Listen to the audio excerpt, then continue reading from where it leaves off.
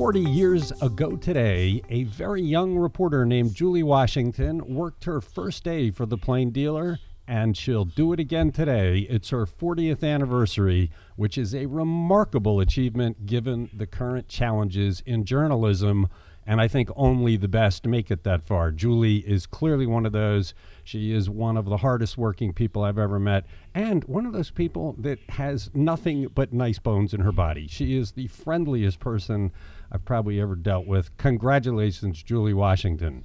It's Today in Ohio, the news podcast discussion from Cleveland.com and the Plain Dealer. I'm Chris Quinn here with Lisa Garvin, Courtney Astolfi, and Layla Atassi, and 40 years at one place. We're all journalists. You gotta really salute That's amazing. that. Was she 10? I mean, or 5? I mean, Julie, she's so youthful and amazing, and I can't believe 40 years. Congratulations to her, but that's stunning because I would not have guessed that at all. Wow, that's incredible. What a career. Well, in one place, in one newsroom. Yeah, I mean, that's the amazing part, yeah. It's just, and she's done a bit of everything. Was part of the backbone of our coverage of the pandemic. She's a health reporter, and she lost her partner for a good bit of the pandemic and was doing it all by herself. And she never complains. She just works and works and cranks it out, and it's always professional. It's just one of the best in the business. So I'm glad she's here. I'm glad she's still doing it. Let's get going. So do the Cleveland Browns want to build a new stadium not on the lakefront, or don't they?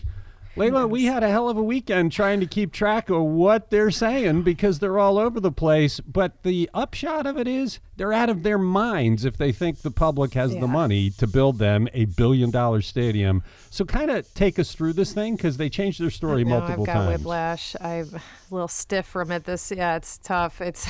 We got wind of this over the weekend. Reporter Caitlin Durbin she tried to flesh it out. Neotrans real estate blogger Ken Prendergast reported, based on information from unnamed sources, that Browns owners Dee and Jimmy Haslam want a new football stadium, a domed one, when their current lease is up in 2028. That's a $1 billion project that would cost taxpayers mightily. And sources told Prendergast they'd even be willing to push for a new location near downtown if that's necessary.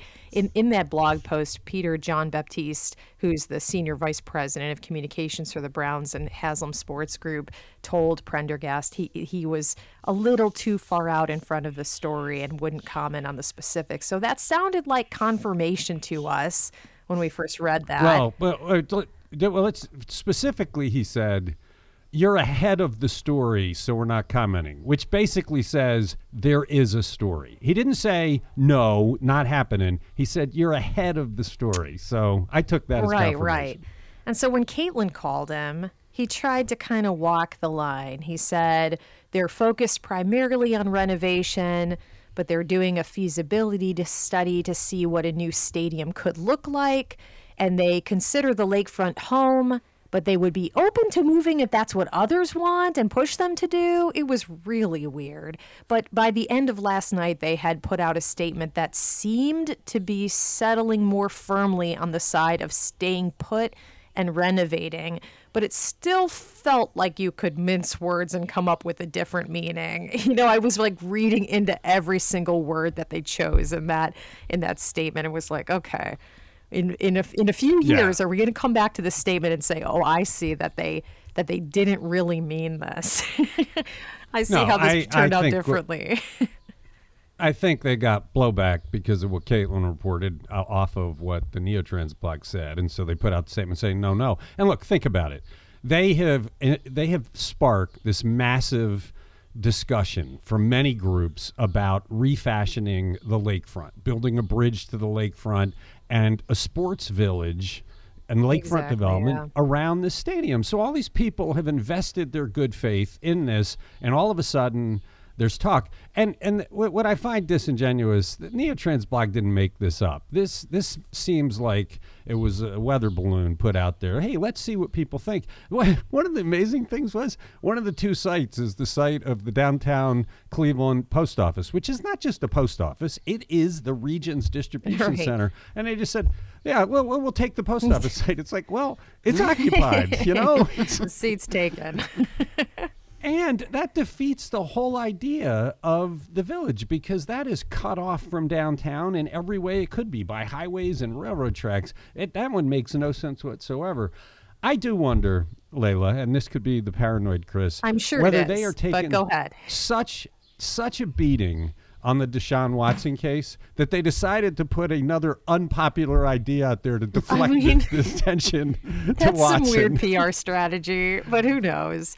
I mean, you're right. Don't you dare ask for $1 billion right now for a football stadium. You know, I mean, when the city and county are absolutely tapped out and have so many more pressing financial needs, and you, the Browns, are still telling us you're comfortable with this Deshaun Watson scandal, don't even think about it.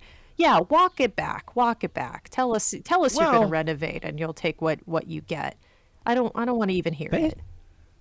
They have more money than the city and the county. They would more easily afford building a stadium than the taxpayers make that could. part of your sports village. Build a stadium as part of your sports village. And own it. And then one last thing, they said the blog said that they could use the revenue from developing the lakefront to pay for the stadium. But the problem with that is the Haslams don't own any of the lakefront. So why would they get revenue from the lakefront? That's not their land. The whole thing seems, I mean, I do believe they floated this to get the temperature. Now that they've had it, they've pulled it back. And maybe that's the last we'll hear of it for a few years. Well, we'll see. You're listening. Yeah, we'll see. You're listening to Today in Ohio. So some Clevelanders use their recycling bins for trash, but others want to use them for recycling. How are the refuse collectors to know the difference? And what kind of cockamamie way is this to run a recycling program, Courtney? The strategy all comes down to stickers, Chris. It's all based on the stickers. So city residents who have had this return to recycling this week after a 2-year hiatus, big city, no recycling program. Here we go. We're starting it up again. The administration of Justin Bibb wants to suss out who the recyclers are with those who are not participating in the new program. You just got to put these big white stickers on your bins. And that's how the trash guys can figure out where to dump your can as they're going down the street. Now, it is a little bit of a wonky process. We get things going off the ground. Because some blue bins, their contents are going into trash trucks. The ones with the stickers, they're getting recycled. But So stop. Just stop for a second, because this went off the rails during the Jackson administration. So the Jackson administration cancels recycling because of contract issues, and people start using the recycling bins for trash, and the trash trucks picked it up. What were they thinking? That automatically creates confusion for the long-term future. Why on earth would they start letting people put trash in recycling bins? Well, that was kind of a weird part of our program going defunct in spring of 2020. You know, former Mayor Frank Jackson encouraged people to continue sorting their recyclables out, putting the correct items in the recycling bins, and putting them out to the curb. But people caught on real quick. If it's all going to the landfill, I've got a second trash bin. Yeah, exactly. I thought that was that was garbage. I mean, for lack of a better word, right? So dumb. Stupid. I mean, keep sorting, and then we'll come by with our trash truck and dump it all in the same truck. So now we have blue recycling bins like you have all over the place. But the trash guys don't know which blue recycling bins are for trash and which ones are for recycling. And instead of the city saying no more trash and recycling bins, they're going to continue to allow those to be used for trash and put stickers on the recycling bins. That's the strategy. That is the temporary strategy. So that's what we're going to be seeing over the next couple months this summer. It's kind of the transition period Band-Aid to get city residents back into the groove of the new recycling program. What we're going to see this fall is the city plans to hire a contractor for $500,000 to go out and pick up all the bins from the homes that haven't opted in, all the stickerless bins that currently contain trash.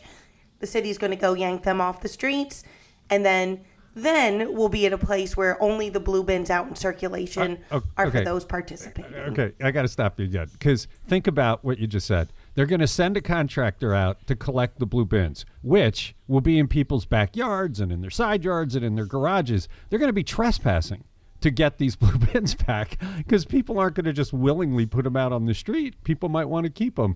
So how's that going to work?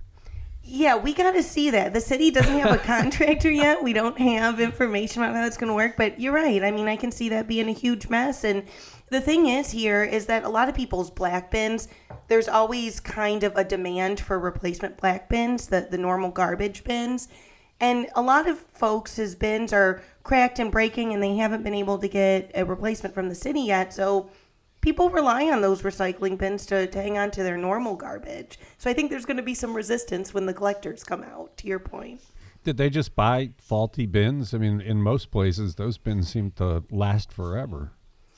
You know, it's the trash bins, I don't know. They have a certain useful life, and they expect some breakage. So I'm not really sure. All right. This is one of the most nonsensical ways of doing business I've ever seen. And, and if you take the blue bins away, if people want to opt back into recycling, you're going to have to bring them back. I mean, it's, just bizarro. Yeah, all right. We gotta moving on. You're listening to Today in Ohio. Does the mailing of absentee ballots to military members and overseas workers mean the Ohio ballots are locked, even though multiple candidates have filed lawsuit for what they say is the unfair blocking of them from appearing on the ballots? Lisa, I guess this means it's over, right? Pretty much. Secretary of State Frank LaRose sent ballots out to military and overseas voters on Friday for the August 2nd primary, but he was facing a federal deadline. So under federal law, they had to go out by a certain time before August 2nd. However, the Ohio Supreme Court is still considering lawsuits from Republican and Democratic candidates that were challenging the February 2nd filing deadline. But this means that the Supreme Court will probably not intervene at this point now that ballots are out. But this does have repercussions in several districts. For Democrats, they will not have candidates in several legislative districts, particularly the 24th State Senate District, which leans Democratic right now. It's in the Columbus area. And then the Republicans have no candidates in the 15th House, which is another Democratic-leaning district in southwest Cuyahoga County. LaRose said that the August primary date is unusual. He is encouraging voters abroad to cast their ballot and go to voteohio.gov. So, yeah, it sounds like things are locked. And like I said, at this point, the Supreme Court is like, well, we can't move forward with these lawsuits. Just a reminder, the voter registration deadline for the August 2nd primary is July 5th, and early voting begins on July 6th. So if the Supreme Court, which had fast-tracked these suits, came out and said, no, they should be on the ballot, do we mail new ballots to people, or do they just not appear on the ballots that have already gone out? Do we know? We don't know. I mean, I think we have to wait to hear from the Ohio Supreme Court on whether they're going to intervene or not. Hopefully that'll come today or soon. Wow, what a strange election year. Okay, well, more to come. It's Today in Ohio. Well, it's Outrage Day. You get the second outrage story of the morning. Do we finally have a good indication of how the Cuyahoga County Council will spend its slush funds? And how can they spend money that they have never formally authorized? Oh, man. Well, it seems the worst case scenario with these ARPA slush funds has come to pass, and County Council has only just gotten started, really. Stimulus Watch reporter Lucas DePrilli learned that This week, 3 county council members, Scott Tuma, Sonny Simon, and Michael Gallagher, plan on introducing proposals for their share of these slush funds. And to remind listeners, these are the $6 million pots of money that county council decided to carve out from the county's American Rescue Plan Act money for each of them to spend at their own discretion. Of course, as we've pointed out from the beginning, doing that is really fraught because it opens the door to all kinds of political patronage and the possibility that council members would subordinate important community investments in favor of their own pet projects.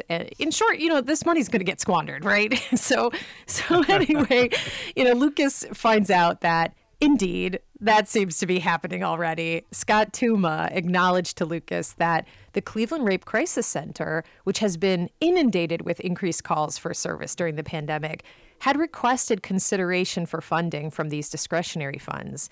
And Tuma said he passed them by because, quote, they're not in his district. Instead, he's giving $4 million to the publicly owned Ridgewood Golf Course in Parma to rebuild their clubhouse, which the county paid to demolish earlier this year.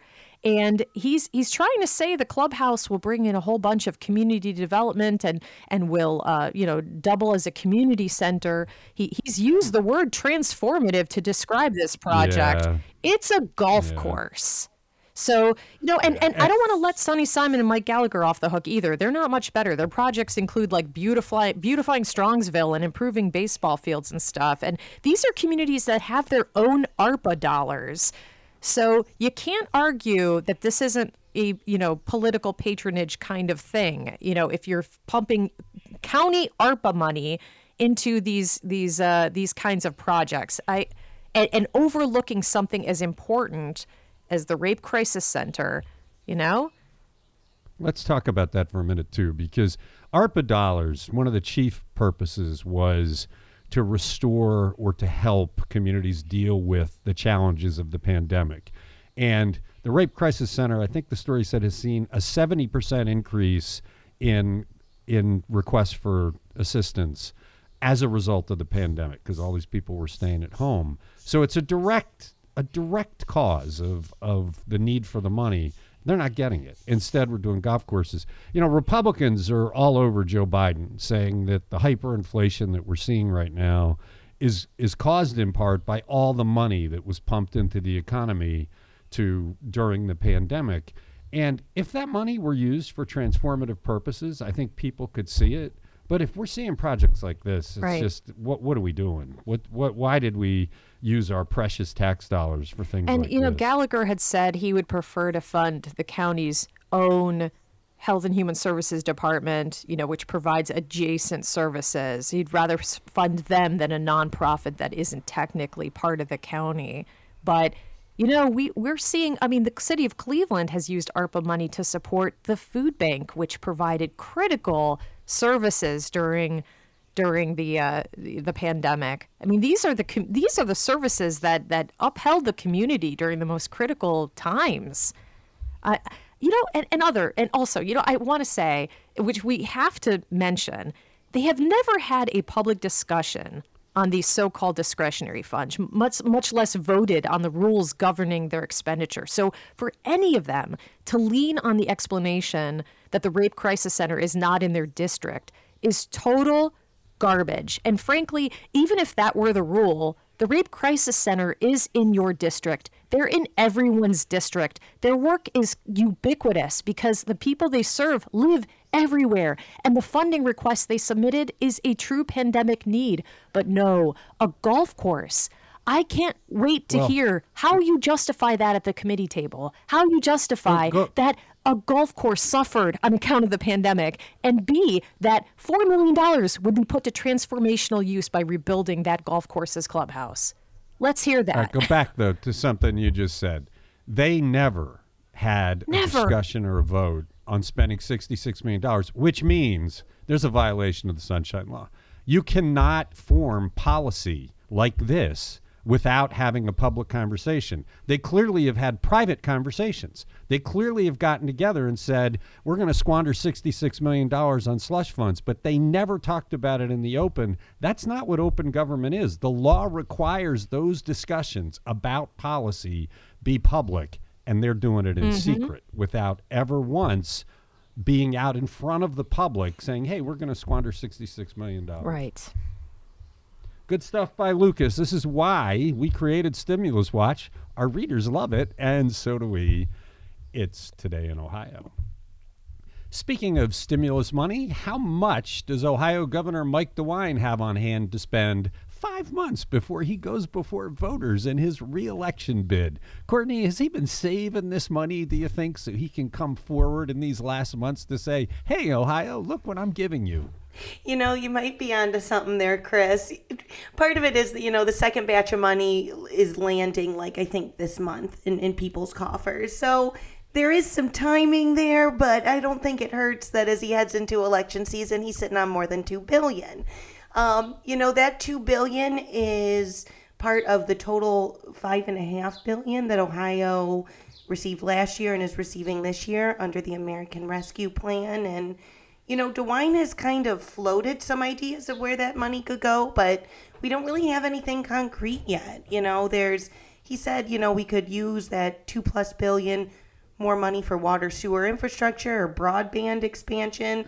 There's, of course, a host of different ideas out there by different interest groups who want to see a piece of the money come their way. But, when you're talking about election timing, I think it's important to note that a lot of this money can't get approved until November, when the legislature's back in session. So that could potentially be a disadvantage if DeWine's looking to get this money under lock before the election, I think, right?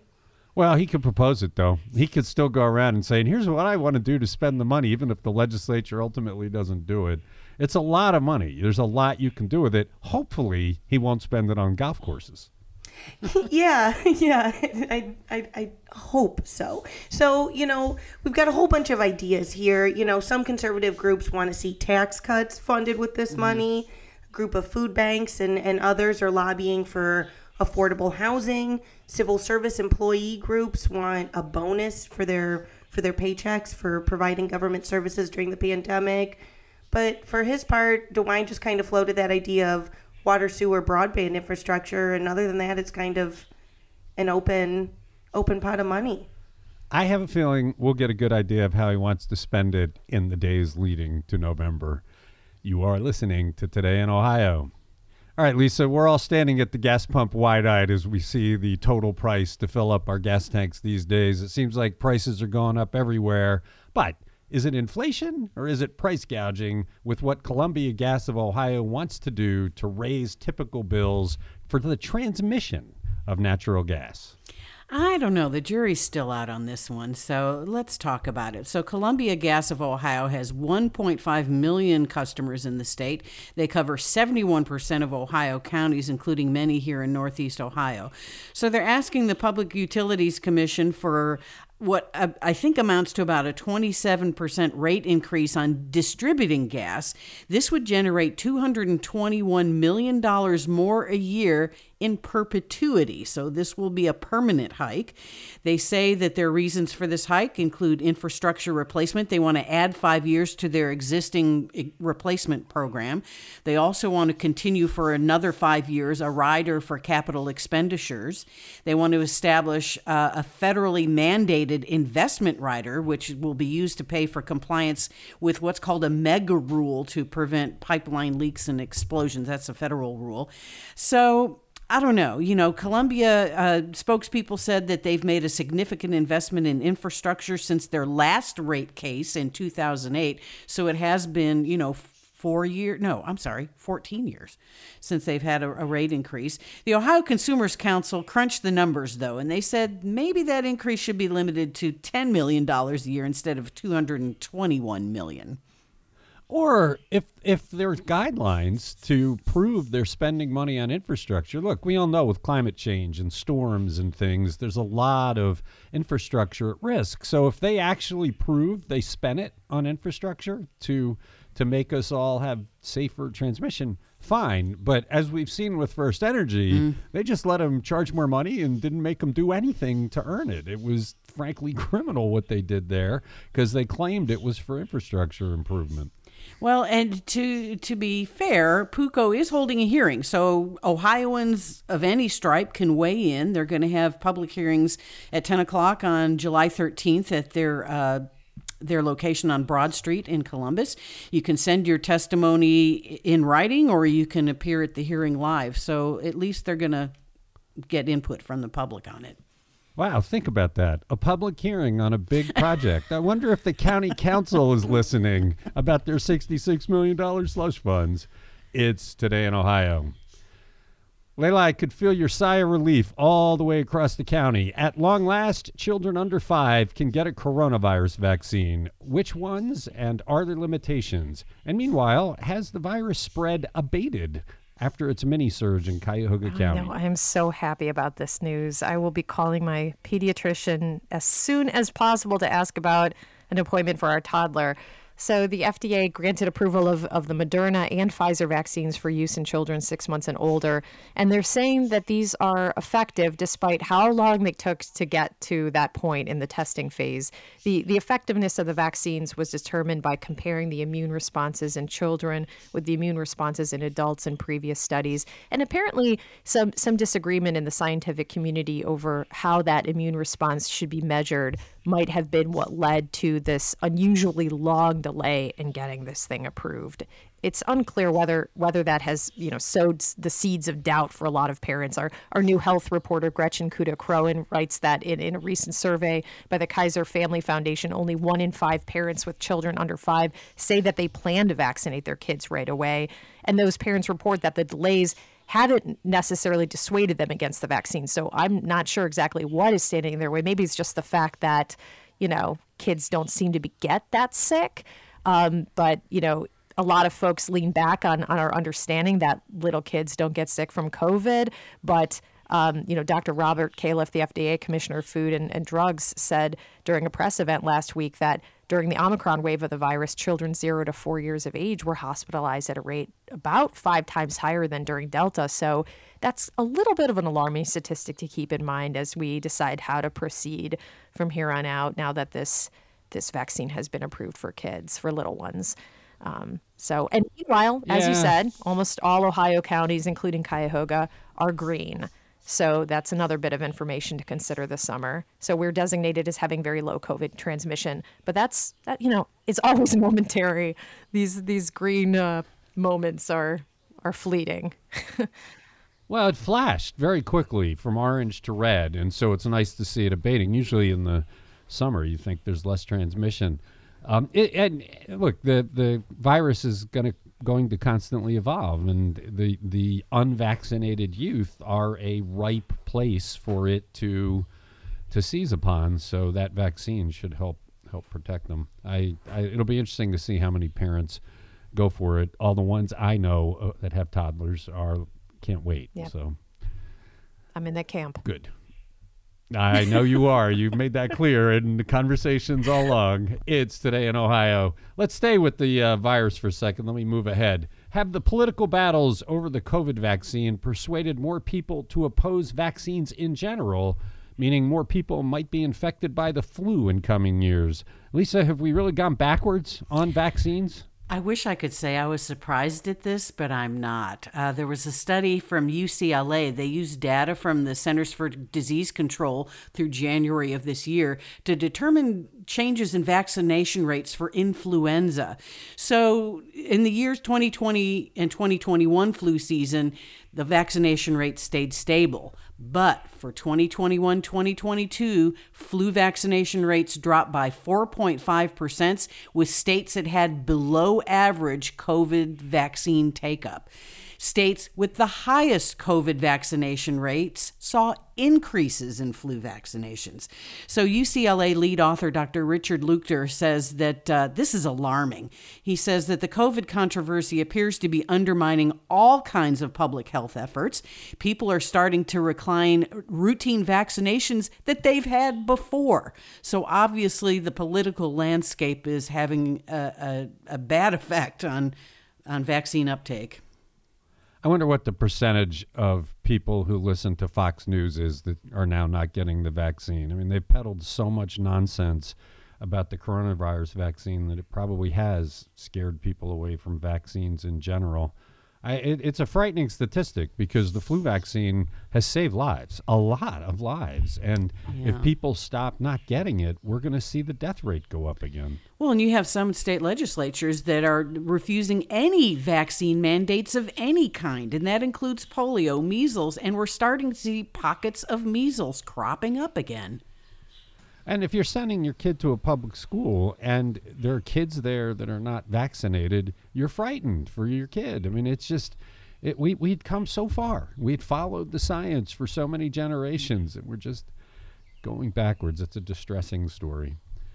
You're listening to Today in Ohio, and it's been a good discussion. We haven't got through all the news. We'll have to come back at it tomorrow. Thanks, Lisa. Thanks, Courtney. Thanks, Layla. Layla, you're done for the week. We'll talk to you again next week. And just a word to the wise, I'll be off in the first week of July, and Layla will be the host of this podcast. First time we're doing a guest Going host. off the Thanks rails. to everybody who listens. Thanks to everybody who listens. Come on back tomorrow. We'll be talking about the news some more.